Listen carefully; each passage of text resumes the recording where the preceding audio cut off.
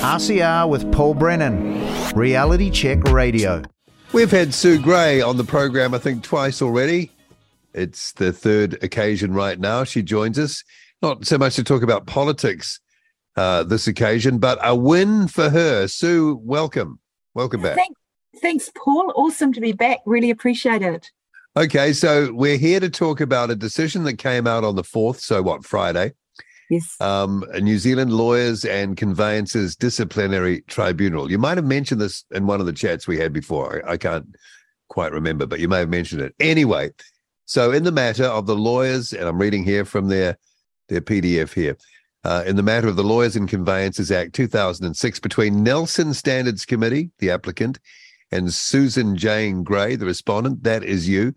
Okay, so the local Standards Committee, because you're based in Nelson, took this complaint or case against you, did they? Yes, that's right. Well, what happened was they received a series of complaints. It was almost like a sort of a shotgun attack of numerous complaints, all within quite a short a pile-on. Yeah, back in 2021, about mid-2021. And I think everyone was taken a bit by surprise because it's quite unusual for members of the public to complain about lawyers and what they say. And I was shocked myself because I always thought that free speech was really important. And but anyway, the Law Society, the Nelson District Law Society, took the whole situation quite seriously and did what they call an own motion complaint. So they turned these complaints, which were largely from members of a group called FACT Aotearoa, which is a group of doctors and journalists and others who really are pushing the government COVID narrative and trying to stop anybody questioning it. So, sorry, their name, FACT Aotearoa, was it? Yes. Okay. So there was the group itself made a complaint, and then many of its members, and there may have been some other people that weren't members but who for whatever reason made complaints as well, but most of them seem to have been linked to FACT Aotearoa. They'd also made complaints about Dr. Matt Shelton and others who had spoken out questioning the government's COVID narrative. So there was quite a common theme. And the Law Society turned it into their own, what they call own motion complaint. So they picked up on all of these individual complaints and made it into one. And I got some help from Ron Mansfield QC and from a few other lawyers that I'm colleagues with, some with specialist expertise in international law and human rights and that type of thing. And we thought we'd done this great submission, like a 35-page submission explaining why free speech is important. And the Nelson Standards Committee basically wrote back in one line and said, we're referring this to the tribunal. They didn't really... Okay, so they don't like you or didn't like you in Nelson? Well, I don't know if they didn't like me or not. I think it's a bit more I'd sort of embarrassed the club by questioning the government, and they found that they really had to try and close me down. So they felt that they had been sort of brought into some sort of disrepute on the back of the reasonable things that you'd been saying. Is that where they were coming from? Well, that was certainly their allegation. They didn't like me asking questions that exposed the government narrative. And most of what's complained about is questions that were asked on our political party Facebook page for the Outdoors and Freedom Party. There's a few comments where other people have replied. And of course, our Facebook page, it's not just me, it's a whole group of different admins who post on it.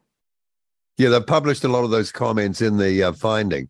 And what were they trying to do? Link you as a lawyer and your responsibilities in that role to some kind of wider public perception, were they, through that social media content?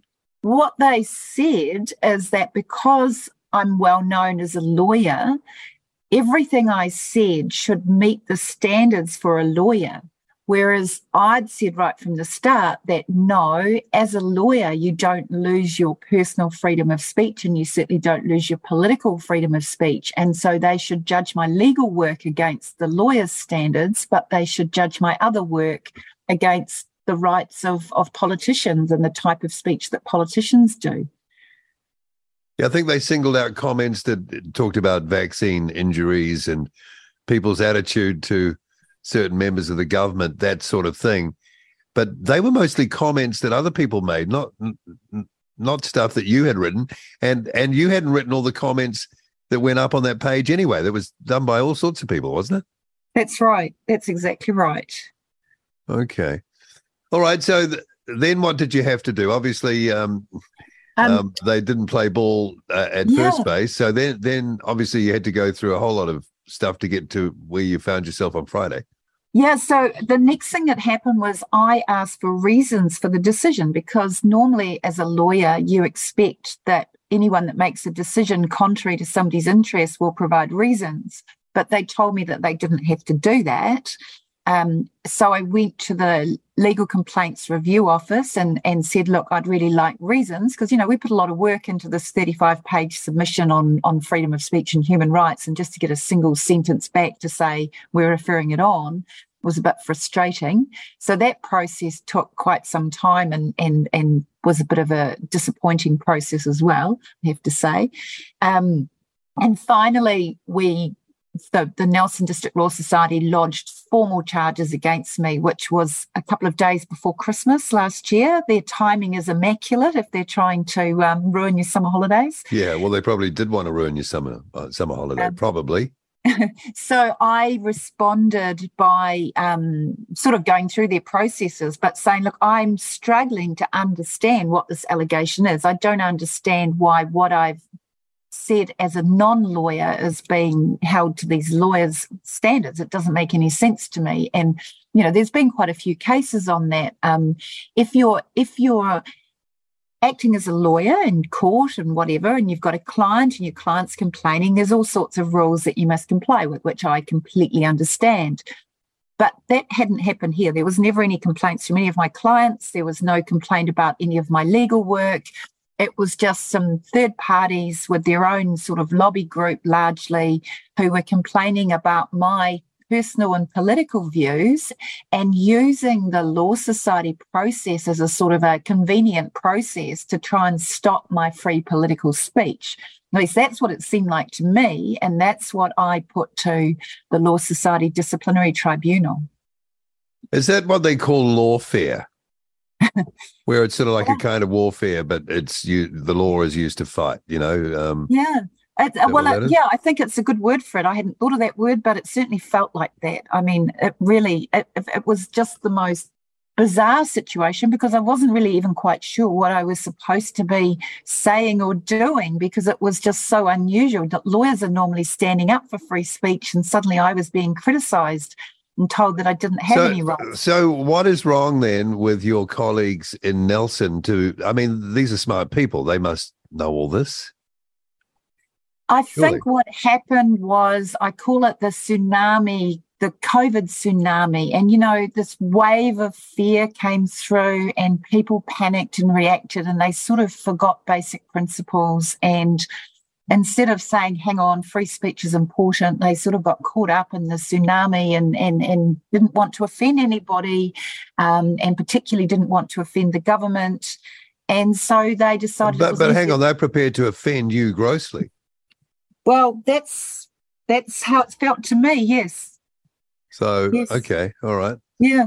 I said it was a novel complaint, and the disciplinary tribunal have accepted that it was a novel complaint, because most of the complaints, you can, as a lawyer, get into trouble for things that you do outside your practice of law, but it's like if you're a kind of murderer or you're doing something like really extremely serious. And there's a Supreme Court decision on that, the Stanley decision. It explains how serious it must be. But none of my conduct, I believed, and now they've agreed, was anything like that. They were always just trying to link, because some of my Official Information Act requests and things like that have been posted up on the Outdoors Party political Facebook page. The argument that the Nelson Law Society had was that somehow made everything on our Facebook page into legal advice. And so it was just, I kept saying to them, I'm struggling to understand your logic or what you're even alleging I've done wrong here. So it was really good to have a hearing before a panel of 5, I think one is a judge, a couple of senior lawyers and a couple of lay people on the 24th of July. Yeah. And it was the first time in 2 years that anyone had actually really looked at the allegation in a sort of objective way and say, well, actually, what is going on here? Okay, so I'm just looking at the makeup of the tribunal and the chair, all Ms. So they're all women, were they? They were, yeah. It was amazing, actually, but they were. Okay, just an interesting little tidbit of information there. Okay, so how strong? Presumably, the Nelson Standards Committee were represented by someone. Were they at that hearing? Yeah, they've got a lawyer, a barrister called Paul Collins, who's based up in Auckland, who does a lot of work with disciplinary tribunal work. Okay, I wonder if he really believed in what he was doing. Well, I did suggest to him earlier on, but I mean, obviously he was doing what his instructions were. And being paid for. Yeah, he did what he did. And I represented myself. I'd been quoted a fairly significant sum for having a lawyer representing me. And in the end, I decided that I'd rather stand up and fight for myself than lose from anyway. How much would it have cost you, Sue, if you'd got someone just, Well, the lawyer the barrister that quoted me was $80,000 plus just to defend me. How can anyone of that sort of money have any engagement with the law? Yeah, well, I mean, I have a very different type of legal practice than most lawyers. I do what I believe is important human rights work, and I usually try and work out a fee that the client can afford to pay, if they can afford to pay a fee at all, and because it's just things that need to be done. And so I'm not in a position to pay massive fees to another lawyer to defend me for doing my work. And, in the end, I made a strategic decision that if I was going to be talking about my own freedom of speech, my own opinion and my own conscience, who better to do it than me? Makes sense. Okay, just as a matter of interest, the Mr. Collins, he would have come in at about that sort of money, because I'm just wondering, the Nelson Standards Committee has to pay for that legal representation, do they? Yeah, well, that was the quote if I had a defended hearing. But what I did was I challenged kind of at a strategic level in what's called a strikeout on the basis that there was no legal case to answer. Gotcha. So I can't imagine that he would have charged them that much. But they had to pay for losing. Well, I presume they did. Yeah, I presume they did. Okay. All right. So what did, just in a roundabout way, sort of to summarize, what did the tribunal say about the matter in their decision? So what they said was what I'd said right from the start, that if I'm wearing my lawyer's hat, I have to perform in accordance with the professional standard of lawyers. But if I'm wearing my political hat or I'm acting as a mother, or if I'm acting my own personal capacity in any other way, or as a scientist, because I've got a background in science as well. Well, that's really quite an interesting detail of all of this, because in some of the content that's been included in what I've been reading, some of the Facebook posts, etc., you are in that area qualified to comment. Yeah. I actually believe that I'm probably one of the most qualified people in New Zealand to comment, because I've got a BSc major in biochemistry and microbiology. I was a public health inspector, so I did the training course for that. I was doing contact tracing and all the kind of works that came in. And I've got a law degree, and I've got 30 years experience in risk assessment in complex emerging issues. Yeah, you've hopelessly outgunned the poor folk from Nelson already. Well, they and one thing that came out of this decision is they did not want to engage on the science. I kept trying to engage on the science because I'm tired of being alleged and defamed that I've shared misinformation, when in fact much of the information I've shared is coming from the government's own website, such as MedSafe, or from international experts. And it's the government's Unite Against COVID website, which nobody ever has their name put on that website, but it seems to come out of the Department of Prime Minister's office, or perhaps MBIE, that shares all of what I believe is misleading and deceptive information about, safe and effective, and all the spin that they pump out all the time. Yeah, okay. So I sort of interrupted you as you were saying, or sort of summarising up the finding of the tribunal. Yeah. So carry on with that. So they agreed that they agreed with me that it depends what hat I'm wearing, and if I'm not doing legal work, then I shouldn't be judged by the professional conduct standards for a lawyer. I should only be judged by that standard if I'm doing legal work. And what the Nelson District Law Society had done was that they'd done that the posts that they really didn't like were their category 1, and then category 2 were things that were posted that were kind of legal. There was nothing wrong with them. It was like an Official Information Act request to the Minister of WorkSafe, asking a whole lot of hard questions, like why are you promoting a vaccine that may kill people, or that's only got provisional consent? What assessment have you done of the risk? Why are you not following your own laws, kind of thing? It's pretty standard questions. I would have thought that the Minister of WorkSafe should have been able to answer, but he couldn't. So that some of that type of thing have been posted up on our Outdoors Party Facebook page. And they said because there were legal things posted, the Law Society, the Nelson people, said that somehow meant that everything became legal. But what the disciplinary tribunal said, and agreed with me, that no, those category 2 things, they were legal work, but there was absolutely nothing wrong with what I'd said and done. It was completely legitimate, good legal work. So that and they agreed that we should separate out, and just the complaint should just look at my legal work. So is that where it lies now? It's all done and dusted, is it? Yeah. So it's the end of it all. They've agreed that there was nothing in any of my legal work that breached my professional obligations, and there was nothing in my non-legal work that breached the criteria for fit and proper person to be a lawyer, and so there was no basis for these charges to progress. So that was great, which was the decision I'd hoped that the Nelson District Law Society would have reached way back in 2021, but unfortunately didn't. Okay, do you have to have anything to do with the Nelson District Law Society again? Is there a relationship that has to be repaired or maintained in some sort of way after this? Well, I mean, I'm based in Nelson. I've got work all around the country, but I am based in Nelson. I go to the Nelson District Court. I'm invited to the social events for the Nelson Law Society from time to time. I know lots of the lawyers in Nelson. One of my best friends, who was a lawyer, died suddenly a month or so ago, which was really sad. Yeah.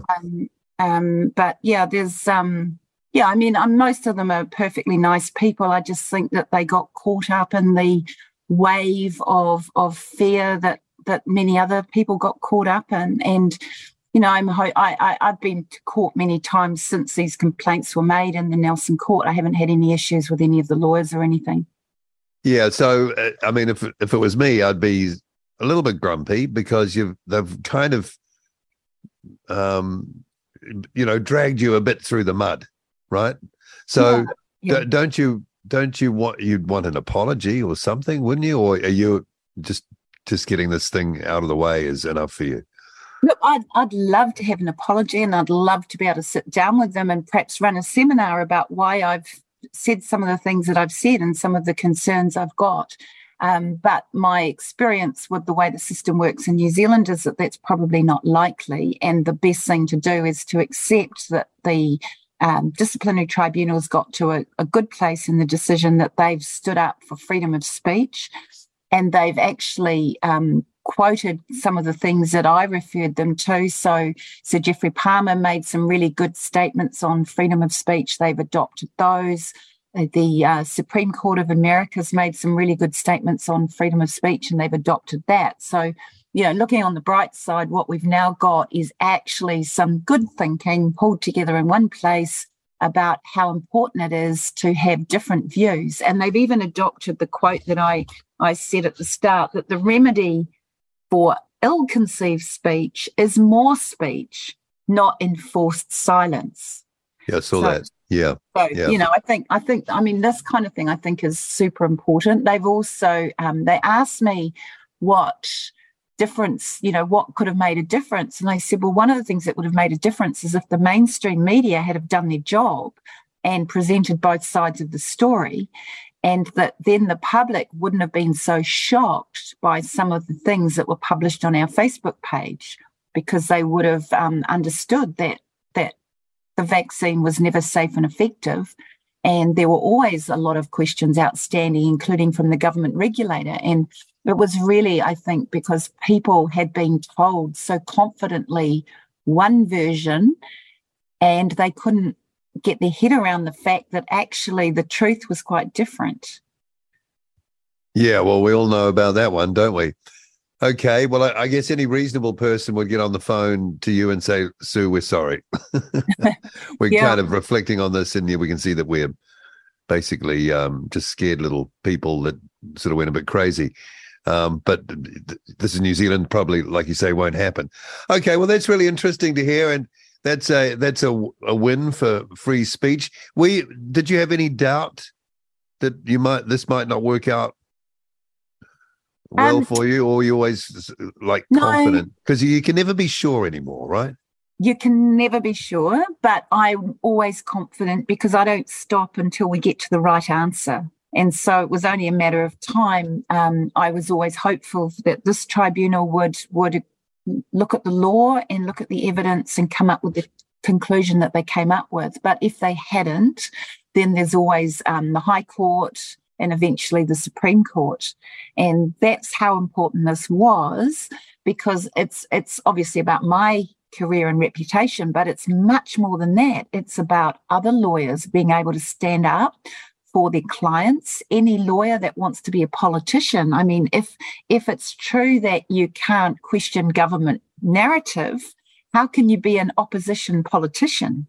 I mean, the implications of what was originally alleged is extremely serious, and in my view, just had to be corrected. Okay, just quickly before you go, because we're ranging in on that October date, with your political hat on, how's it been going, and where do you think you're at right now? Well, it feels like it's going really well. We're starting to get a little bit more coverage in the mainstream media. We're getting massive coverage on social media now. Brian Tamaki's been getting sort of 250,000 or more hits on some of his posts, and 100,000, quite often. The crime policy is going really well. We've got another policy we're working on that's really important to the public that we'll be releasing soon. It feels like it's no longer just the kind of really aware people that are understanding what we're talking about. It feels like middle New Zealand actually is getting it now. Oh, so this thing about waking up is happening, do you think? Absolutely. I go out, I can hardly go out anywhere, and people want to come and have a chat with me, which is great. I mean, that's the whole point of this. And it's now business people, it's farmers, it's grandmothers and aunties and mothers. It's all sorts of people who are saying, what has been going on? And sometimes they can't quite put their finger on what the problem is. Sometimes they can. And actually, a lot of the people that do it are the common sense gut reaction people. They can see right through the narrative. It's the so-called academics and the so-called... You're like the Nelson Standards Committee of the of the Law Society, right? Well, yeah, I mean, that was a disappointing thing for me, that I would have liked to have thought that trained lawyers would have had. I mean, they alleged that I breached the rule of law by challenging government policy. And I always said, but hang on, the rule of law requires that the government obey the law. and that the Bill of Rights is given its proper hierarchy, and that these ministerial mandates that pop up or did pop up day after day after day don't be given any more weight than they deserve, which in many cases is none at all because they're inconsistent with the Bill of Rights. So just a small detail. yeah. So it's like everybody, they forgot all that for a while. But I think, there was a lot more said at the hearing than has been written in the decision. And I'm really hoping that, and it was a good hearing, like they actually became quite interested in a lot of the wider issues as well. So I'm really hoping that kind of experience is a chance for people to hear something that they might not have heard. Well, they certainly wouldn't have heard if they listened to the TV news every night. And they could see I think a lot of them could see some sense in what I was saying. And I really hope that it makes a difference and that they'll talk to their networks and they'll become part of those who will stand up and question the government, and rather than just going along with it. I guess you just talking to the media there and back onto the political map, if you will, if there is a sense, and I think it's fair to say the media is part of the establishment, the mainstream anyway, if there's a sense that that there's this sort of groundswell of pushback developing, we'd start to see what kind of looks like a panic from the mainstream media. Are we seeing that, do you think, at this stage? Well, we're certainly seeing it in Australia, where they're posting some amazing information. The Australian newspaper posted the whole background story about Fauci and the gain of function evidence and the escape from the lab and all the things that the New Zealand media are months behind on. But we're starting to see a little bit more. I wouldn't be at all surprised if what they do is they start backtracking a little bit. They change their web pages and they take out a few knots so it suddenly looks like the opposite of what it used to look like. All sorts of little changes. But they've been doing hit pieces on people like you, Brian Tamaki. If they sense that the popularity was shifting, you'd start to see that. Have we seen any of that? Have you had any hit pieces on you lately? Oh, they always do hit pieces on me. I'm the what am I? But higher frequency, more frequency. There's certainly they are starting to cover more about what we're saying, which is great. Freedoms NZ we're actually getting in the mainstream media, and I don't even mind if they try and do hit pieces on us. At least they acknowledge our existence. Well, I guess that tells you something, even if they're acknowledging, right? That tells you something. Yeah. And because they're going to look really stupid when we get elected, and they haven't even mentioned us. Yeah, like who? All right, Sue, thanks for coming back on. Really interesting to hear the sort of like the backstory there about the hearing that happened on the 24th and the decision on the 4th, as you've just explained. So thanks for coming on RCR again and explaining all that. Thank you, Paul. Really appreciate it. And I'm really hopeful that this is going to be a bit of hope for the doctors and some of the others that have been going through the same kind of sustained attacks as I have. Lawyer and politician Sue Gray on RCR. RCR with Paul Brennan. Reality Check Radio.